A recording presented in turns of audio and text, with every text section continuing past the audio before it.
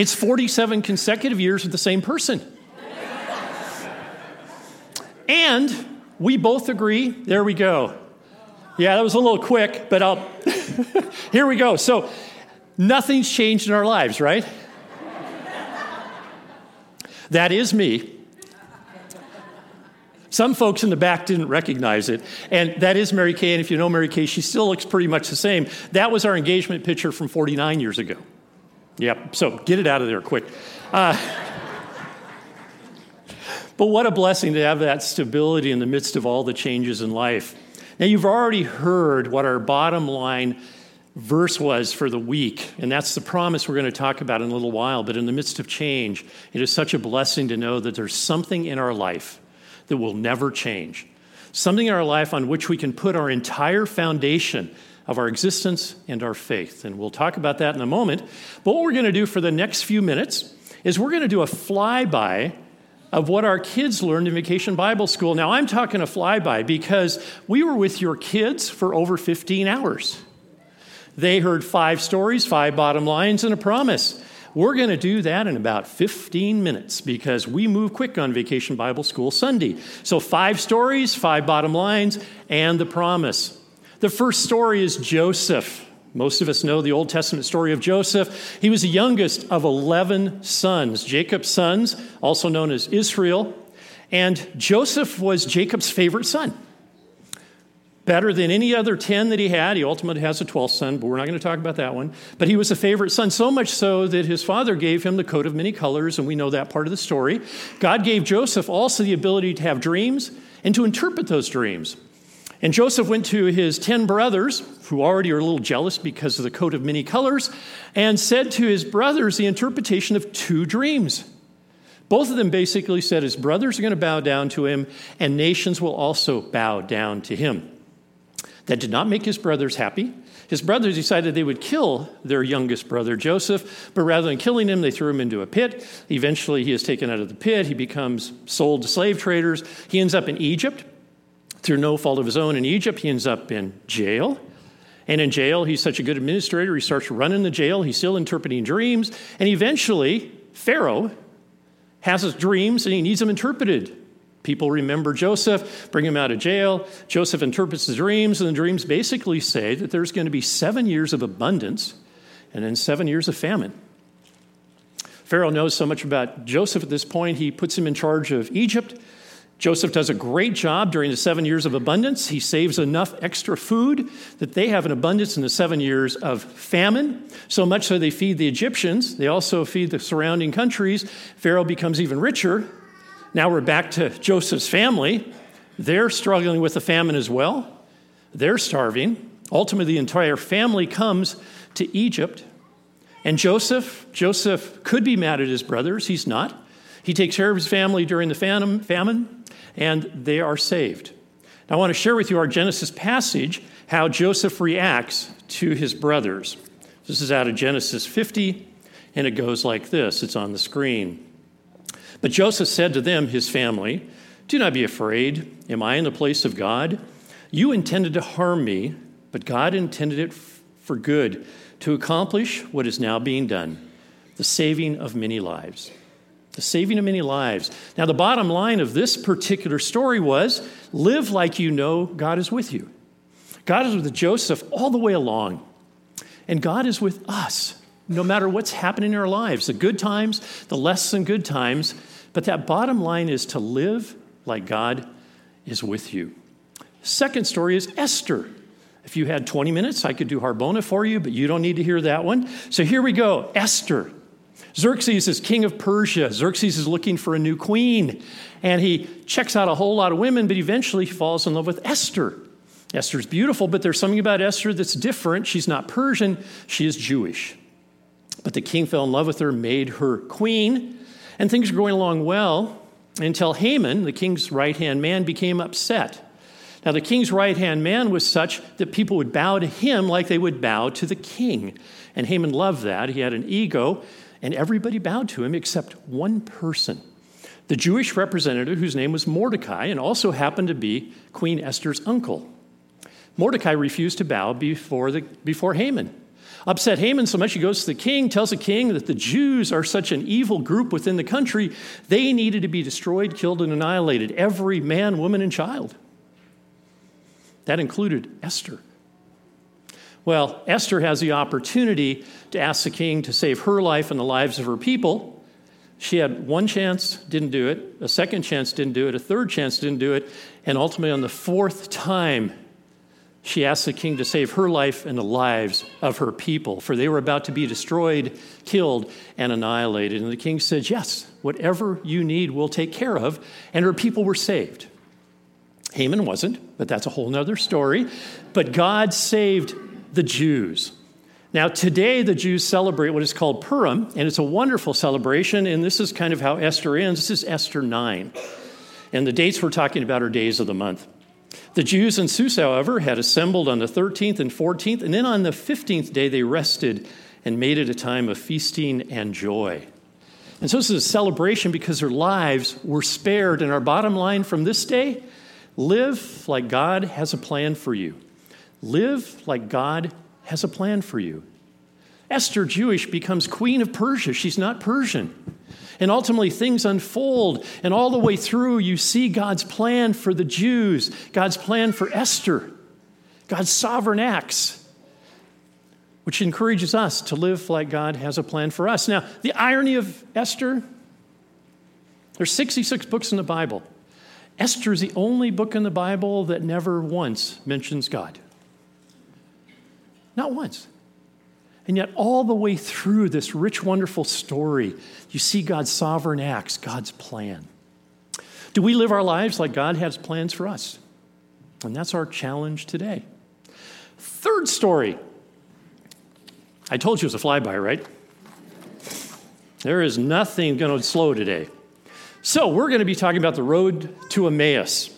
Now, we've got to think about Holy Week as we look to how we go through Good Friday and how we go through Easter. Jesus is crucified, dead, and buried on Friday. Crucified, dead, and buried.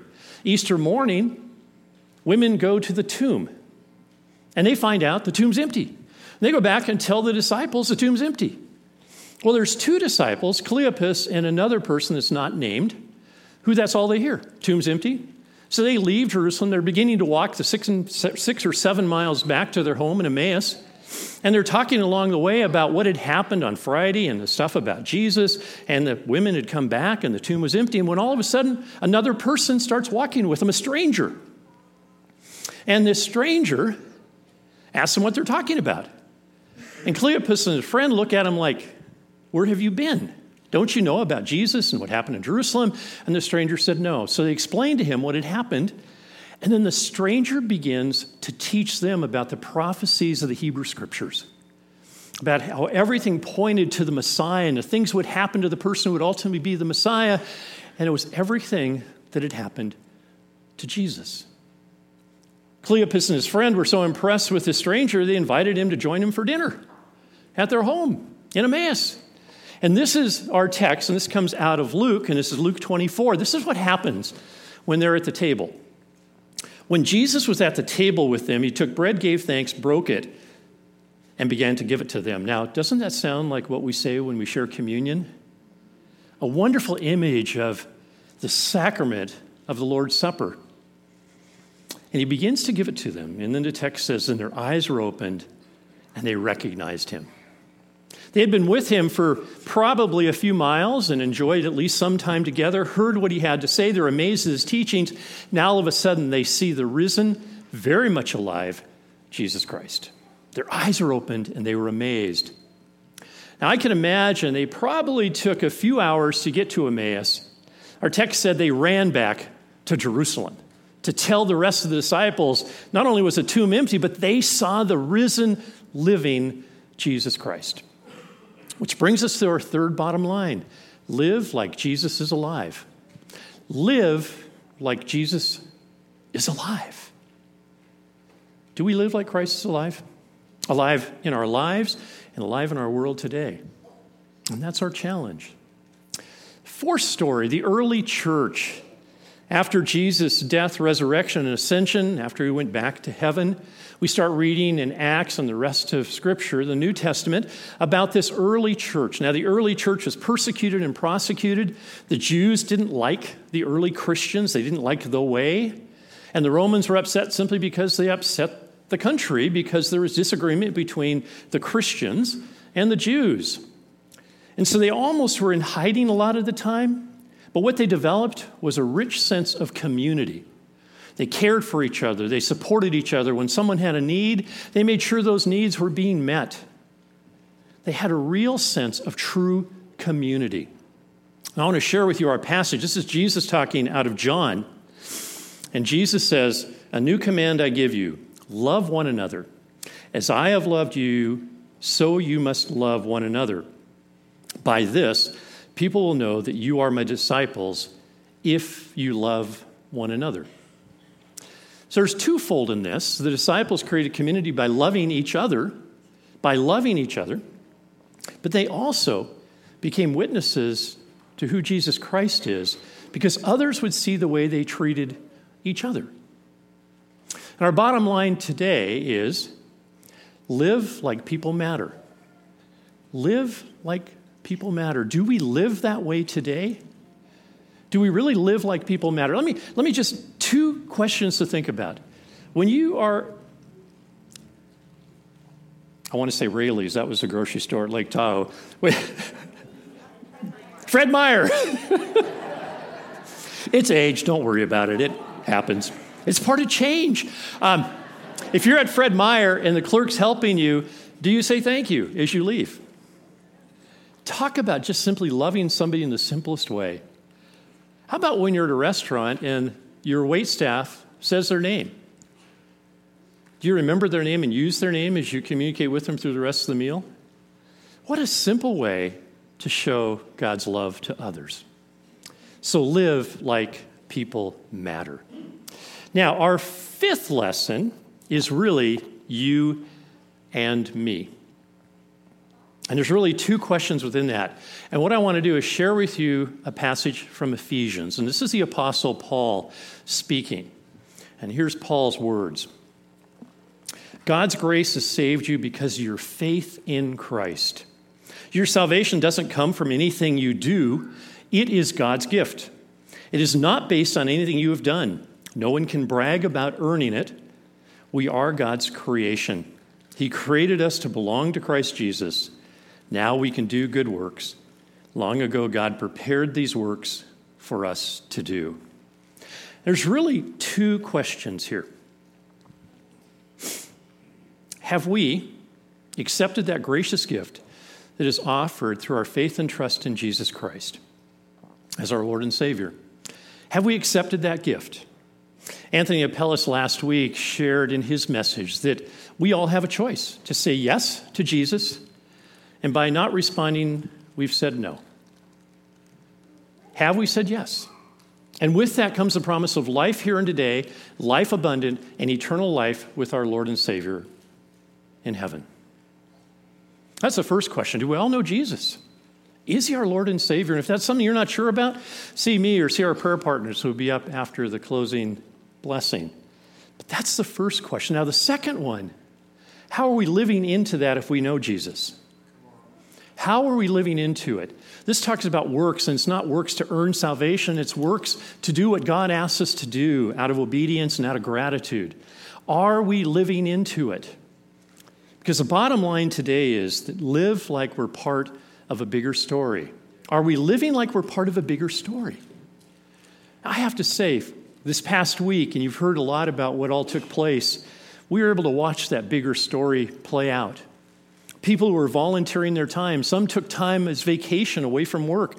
For some of us who were retired the second time, we just weren't doing the other things we were reviewing. But we worked together to create this bigger picture for the kids, for each other, to do something that God has called us to do. What a blessing that is. Each and every one of us who is part of that are part of that bigger story. Now, out in the lobby, there are quilt-like things that our kids put together in their classrooms. Take a look at them, because these are the kids saying this is what was important to them in VBS. And you see another kid's view and another kid's. And you see this sense of a bigger story unfolding. Do we recognize and do we live that we're part of a bigger story? And here's the promise. The promise is at Hebrews 13:8. Jesus Christ is alive. Jesus Christ is the same yesterday, today, and forever.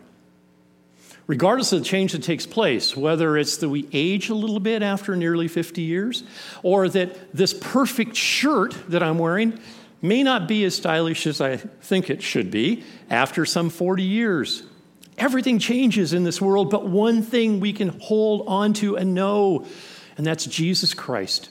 It is on him we have that firm foundation. It is on him that we have the ability to live like we know God is with us, to live like we know God has a plan for us, to live like we know Jesus is alive, to live like people matter, and to live into being part of that greater story.